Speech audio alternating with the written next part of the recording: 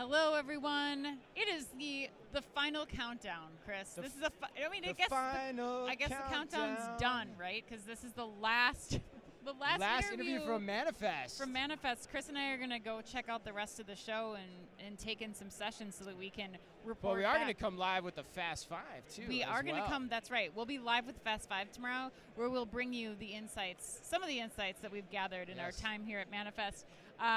This, again, is OmniTalk Retail. I'm Ann Mazenga. And I'm Chris Walton. And we are coming to you from booth K15, which, if you're at the show, come swing by, say hello to us, and maybe, wave your hands around in the background or something.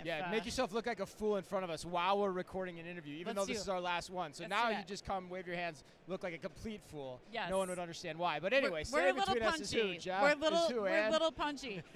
Standing between us is Jeff Berry, the Chief Innovation Officer at Dot Foods. Welcome, Jeff. Well, thanks for having me. Yeah, we're really excited you could join us. How's the show going so far? It's great. Flew in yesterday and been one meeting after another straight through. So and where are you based, Jeff? So I live in St. Louis, but Dot Foods is headquartered about 2 hours north of St. Louis in a little town called Mount Sterling, Illinois. So a town of 1,900 people, and we employ over 2,000 at that facility. So when they founded the company, they never thought it would grow that big in that little town.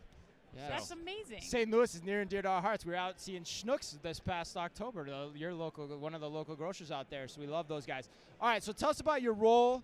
Tell us about your job. Your job's really interesting. Your background's really interesting, too.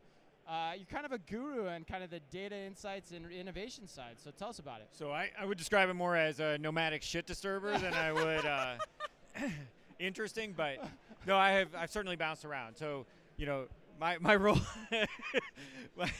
well, that is, right? So I'm an innovation. Nomadic shit, what was it? I'm a nomadic shit disturber, right? All right, that's my job, right? Yeah, right. So my job at Dot is to help us look at, 5 years over the horizon. Where is the world going?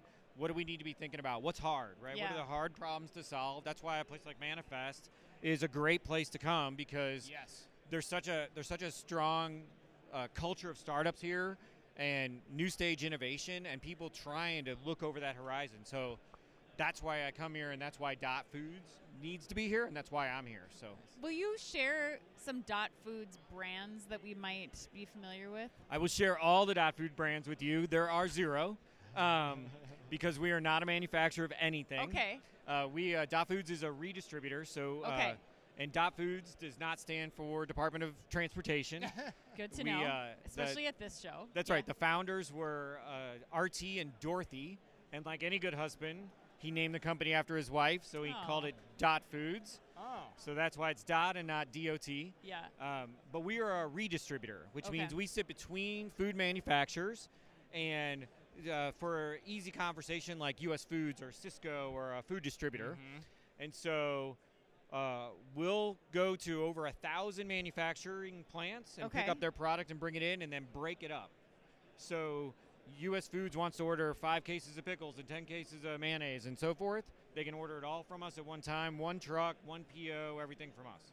Man, that's crazy. So 0 brands, but over 50,000 individual SKUs in our inventory at any given time. That's unbelievable. It's pretty wild. Yes, I remember we used to do business with you at Target when I was in frozen food back in the day. And we do, yes. We hit Target DCs. We love our friends at Target. Yeah, wow. That was 10 years ago, so good to know. All right, so you've seen innovation from, like I was alluding to before. You were in banking, right? You were in. I have been. What else were you in? I wrote down you were in. Anheuser-Busch, Nestle, yes. You're at CPG too. So what are some of the do's and don'ts for you when it comes to doing innovation the right way? So, do's and don'ts, right? So, do always focus on a problem, right? Yeah. Just because it's cool doesn't mean anything.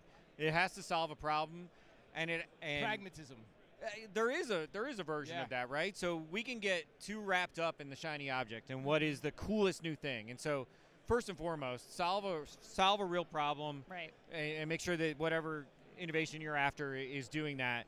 I just, when I was up on stage a few minutes ago, I was saying, focus, because there's 1,000 things that are going to come to somebody like me, and we can't do everything.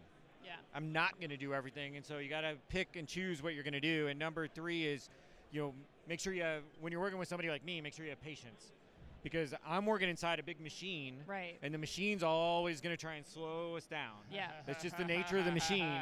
Yeah. And so while I want to go fast and the startups want to go fast, there's a patience factor that has to be part of that. Right. I'm curious because we've heard a lot about innovation labs in the news recently. Based on that, being part of a larger organization, how do you think about innovation labs, whether they are a separate entity outside of the, like kind of working autonomously outside of the organization or adjacent to the organization, or just putting innovation into actual work? Where do you come down on that?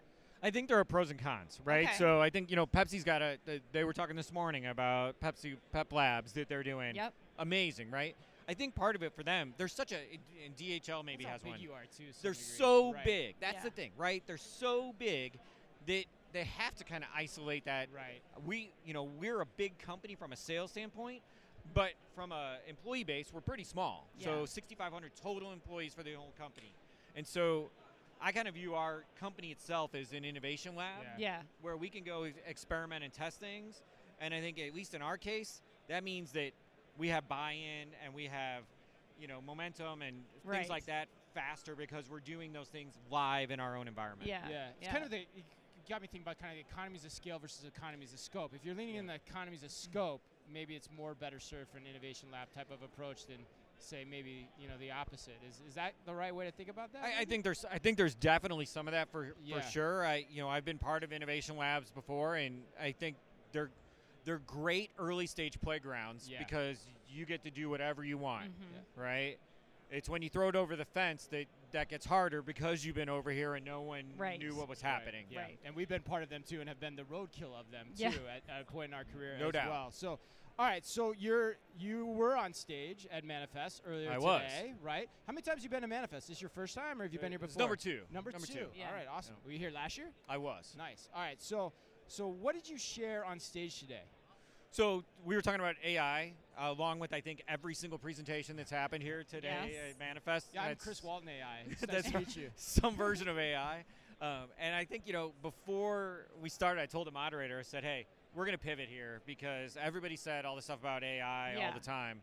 And so we talked about some of the things that you and I we were just talking about, which is kind of AI is great and there's 1,000 things you can do with it, but how do you engage those things? How do you get those things to move through an organization? And what are some of those things? So we talked a lot about that from a culture standpoint, how you can help navigate some of that stuff, how you can pick projects where you can win. Right. Where are some people who are not inhibitors that you can work with that'll be champions if you do small things with them? How do you try and say, well, we've got all this stuff today, and how do we do it and do it better than what we're doing today before we try and blow the doors open and do even more? Right. So I got to think, as much as we're joking about AI, as it being so ubiquitous around here and everyone talking about it and the names being everything. But nobody knows what it is. Yeah. How are you, I imagine though you're taking it seriously from your vantage point in your job in terms of its applicability to what you do. How are you looking at it and what are you trying to do with it? Well, I think you have to be measured a little bit from my standpoint, which is, today it's AI. What was it a year ago or 6 months ago or whatever, right? There's always the next flavor of something and whatever is the cool thing. Yeah. And so while absolutely I think AI has a future and I think that we need to be on the front of where's it going and what can it do for us, we also have to have some realization of, hold on, right? Yeah. Like there's something else coming. I just don't know what it is 6 months from now. Right. It'll be all the rage.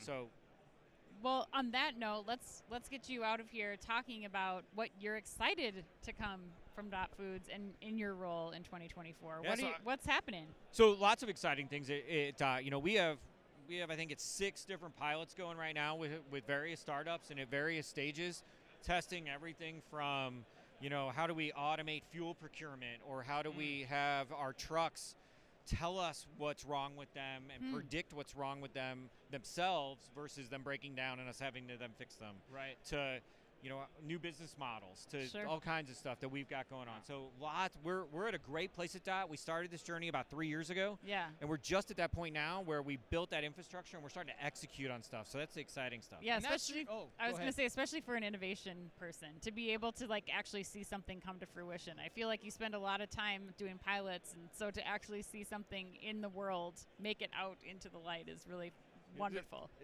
That's always great, right? So So sometimes you don't live to see that day, but Right. but Oh, we know. sometimes Yes. That sounds like a great job, though. So that's your job, is to shepherd all of that innovation that you just described, those 6 pilots through the organization, understand the impact they're having, and to decide, what you do with them ultimately with the lessons learned. Yeah, and I would add to that, though, there's the front end, which is open that aperture and take in hundreds and thousands of ideas. Right. And say, of these, what are those few that we can go test, experiment with, and then try and execute in the organization. Dang. So there's that other side. I want that job. That sounds like an awesome. How'd you get that job? I have no idea. No, seriously.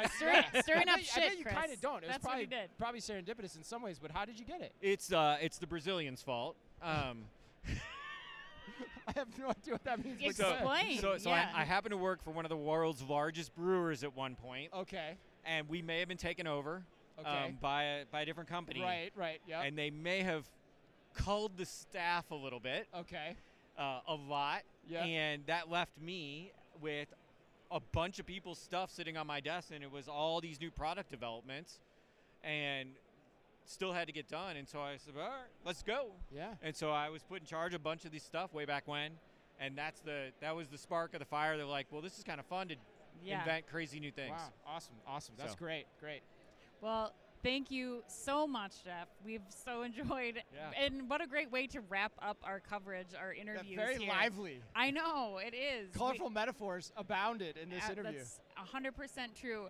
We want to just give a big thank you again to Manifest for making all of the coverage from the show possible.